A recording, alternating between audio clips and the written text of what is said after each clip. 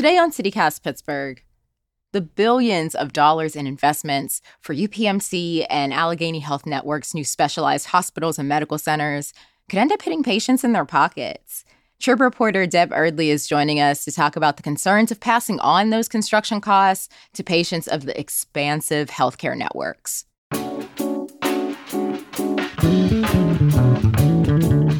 It's Wednesday, January 18th. I'm Morgan Moody, and this is CityCast Pittsburgh.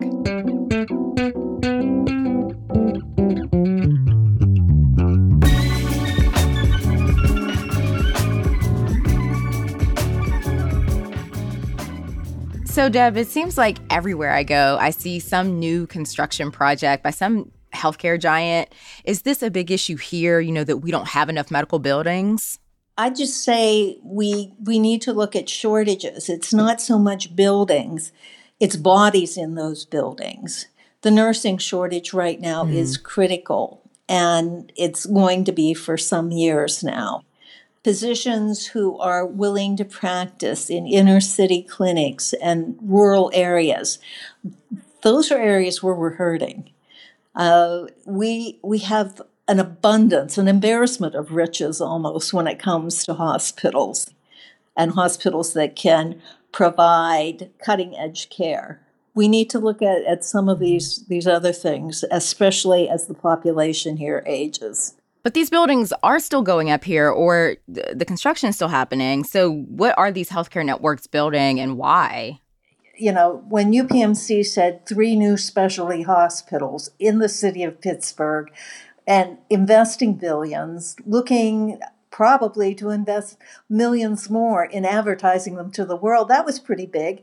AHN likewise was expanding its facilities and looking more sort of in a different kind of direction, but both of them are spending an awful lot to bump up facilities. In some cases, they're facilities that are really old and aging. I mean, Presbyterian Hospital, once known as Presbyterian, UPMC Presbyterian, that's an aging facility. And the folks who work in it, God bless them, how they find their way from one place to the next.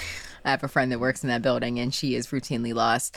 But when you said AHN is looking in a different direction, what do you mean? It seems that a lot of their building had to do with expanding existing facilities, building cancer care centers. They did build a new hospital, the Wexford Hospital. And when you talk to the two of them, they're both offering services across the whole spectrum of healthcare, from primary physician practices that they offer to tertiary care facilities where you can get the latest cutting edge treatments.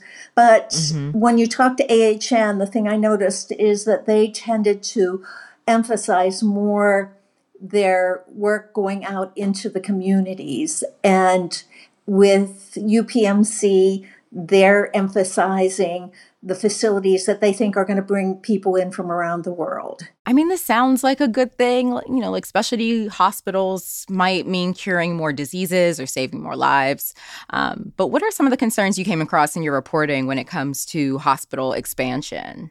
The concerns are the costs. Yeah. And the availability. Yes, they will bring people in from all over, but I think, as one of our economists said, there are no free lunches when you're putting billions of dollars into construction. And make no mistake, these are not bare, stripped down facilities. These are beautiful places. Yeah, I saw one of the descriptions was like a Zen garden. Yes. Private rooms with a view, and the flat screen TVs all on the walls. They're very nice facilities. But again, the question becomes is what does that do to cost in the end? In some instances, are we building overbuilding? Now, the health systems themselves would tell you no, because they would use the explanation that because they are part of a system that also has insurers, that they have an incentive to keep costs in line. But everyone who's studied this kind of expansion is concerned that costs go up. Does that have any impact at all on insurance companies, people who have insurance, anyone that's going to any of these hospitals? Are we going to see that cost? Yeah, because you're going to pay for it. Your insurer is going to pay for it. And we don't look at it so much as the cost that we pay because it's veiled. Here's the example. When I go to the grocery store, if a dozen eggs are $3 this week and $4 next week, I see that immediately. Right. In terms of our healthcare costs, we don't see it that clearly because we might see it next year when our copay goes up a little or our deductible goes a little higher. And that's happened across the board, many places, as the cost of these services go up and employers or insurers themselves are having to deal with that. They shift more of the cost to you. So it's sort of a gradual thing. We don't see it. And by and large, as much as people want to talk about competition keeping costs down, we don't shop. I don't know many people who say, well, I'm going to get a cost from this hospital. I'm going to get a cost from that hospital. As much as some of the folks in regulatory agencies and government have tried to promote that, we don't do that. We might be limited by our insurance. The insurer might say, well, you can only go here or you can only go there. But when you have massive systems like AHN and UPMC in the same area, and people who live in those areas might have physicians, surgeons that cross between the two, and they might need services on both. Then you get to the point where one is saying, well, I will only take this insurance or that insurance. We had the Attorney General of Pennsylvania step in and negotiate a settlement saying, you got to take people from both sides.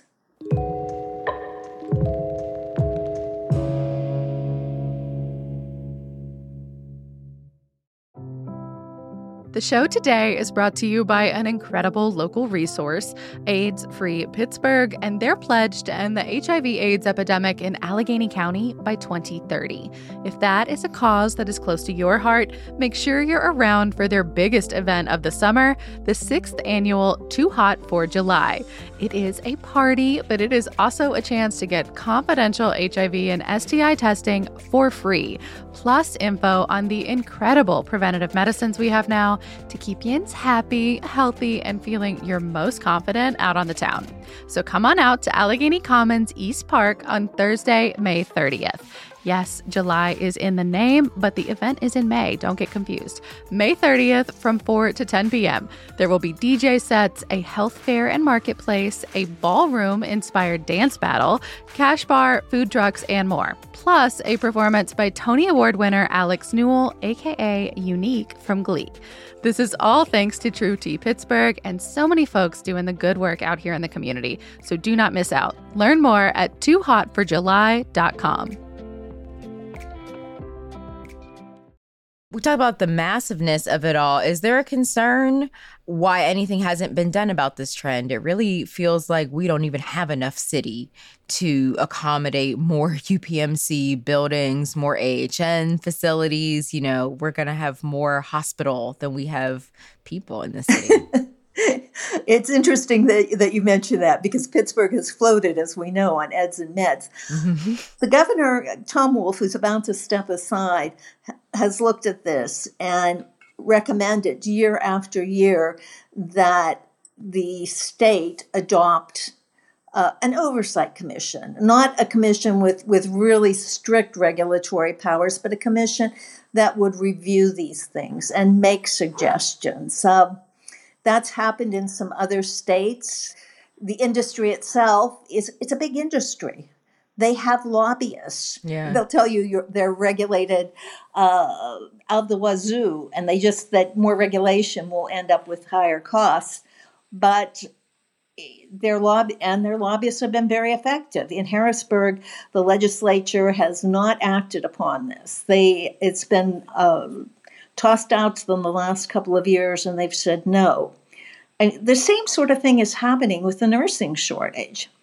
no one will deny that we have a shortage of nurses. Hospitals can't staff the beds that they have right now. You've probably heard stories about people being admitted but being housed in ERs for days at a time. And that's because even though the hospital might be licensed to have XYZ beds, it's only able to staff X and Y because of the nursing shortage. And at the same time, nurses are saying that they're being overworked, that patient care is struggling. They have asked repeatedly that the state set standards for the patient-nurse ratio. And the hospitals that are crying about the nursing shortage, also their industry lobbyists will go to the state and the feds saying, but you can't do that to us. We're over-regulated as it is. Don't slap more of these regulations on us. So it's push and pull. And this is not an industry. It's not like the power company or the phone companies that have been regulated by the Public Utilities Commission. This is sort of a hybrid animal.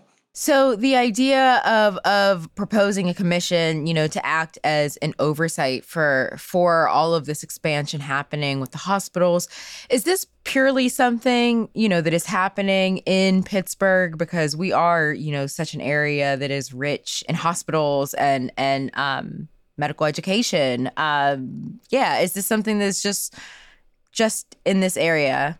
No, it's happened. In Pennsylvania, it's happened at the state level. I don't think anyone would care to even tackle it at the local level. This is something that's going on at state levels.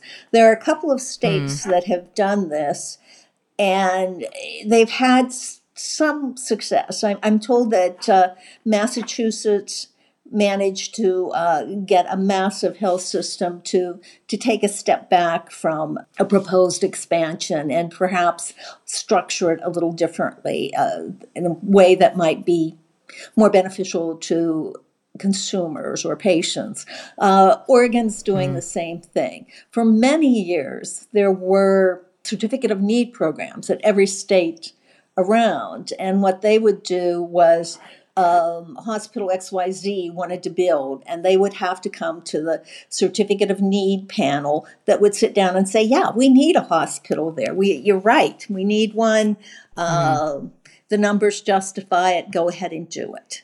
But those panels, those certificate of need panels, have slowly but surely gone out of existence. Pennsylvania's, I think, expired maybe 20 years ago, 15, 20 years ago, and many of them have elsewhere where they're still existing.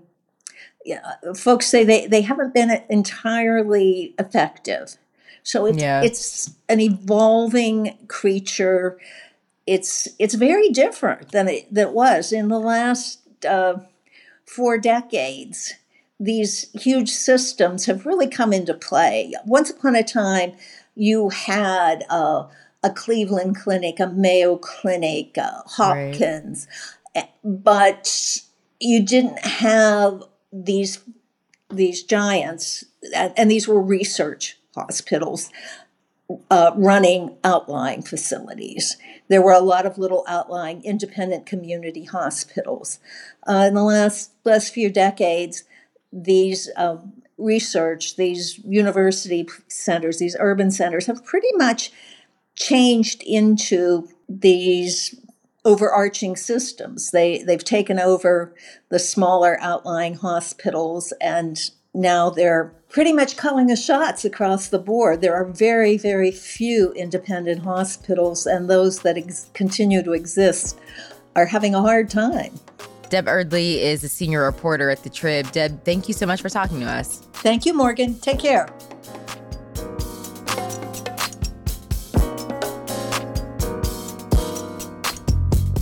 A little more news before you go. There is a piece of Pittsburgh history for sale, and you could buy it. The former Wabash Bridge piers are for sale for the right price and the right vision. The giant stone structures rise 45 feet above the river on the downtown side of Parkway East. WESA reports several groups have already proposed their ideas for the project, including a public art display and a climbing space. And your bus route might be changing. Pittsburgh Regional Transit is planning to alter some bus routes ahead of construction on the Bus Rapid Transit system between downtown and Oakland. If you want to weigh in on the proposed changes, there's a series of public hearings at the PRT office in downtown and virtually this week. You can find links with more information in our newsletter. That's all for today here on CityCast Pittsburgh. If you enjoyed the show, tell your friends, rate the show, leave us some hearts, leave us some stars and reviews, and subscribe to our Hey Pittsburgh newsletter. We'll be back tomorrow morning with more news from around the city, so we'll see you then.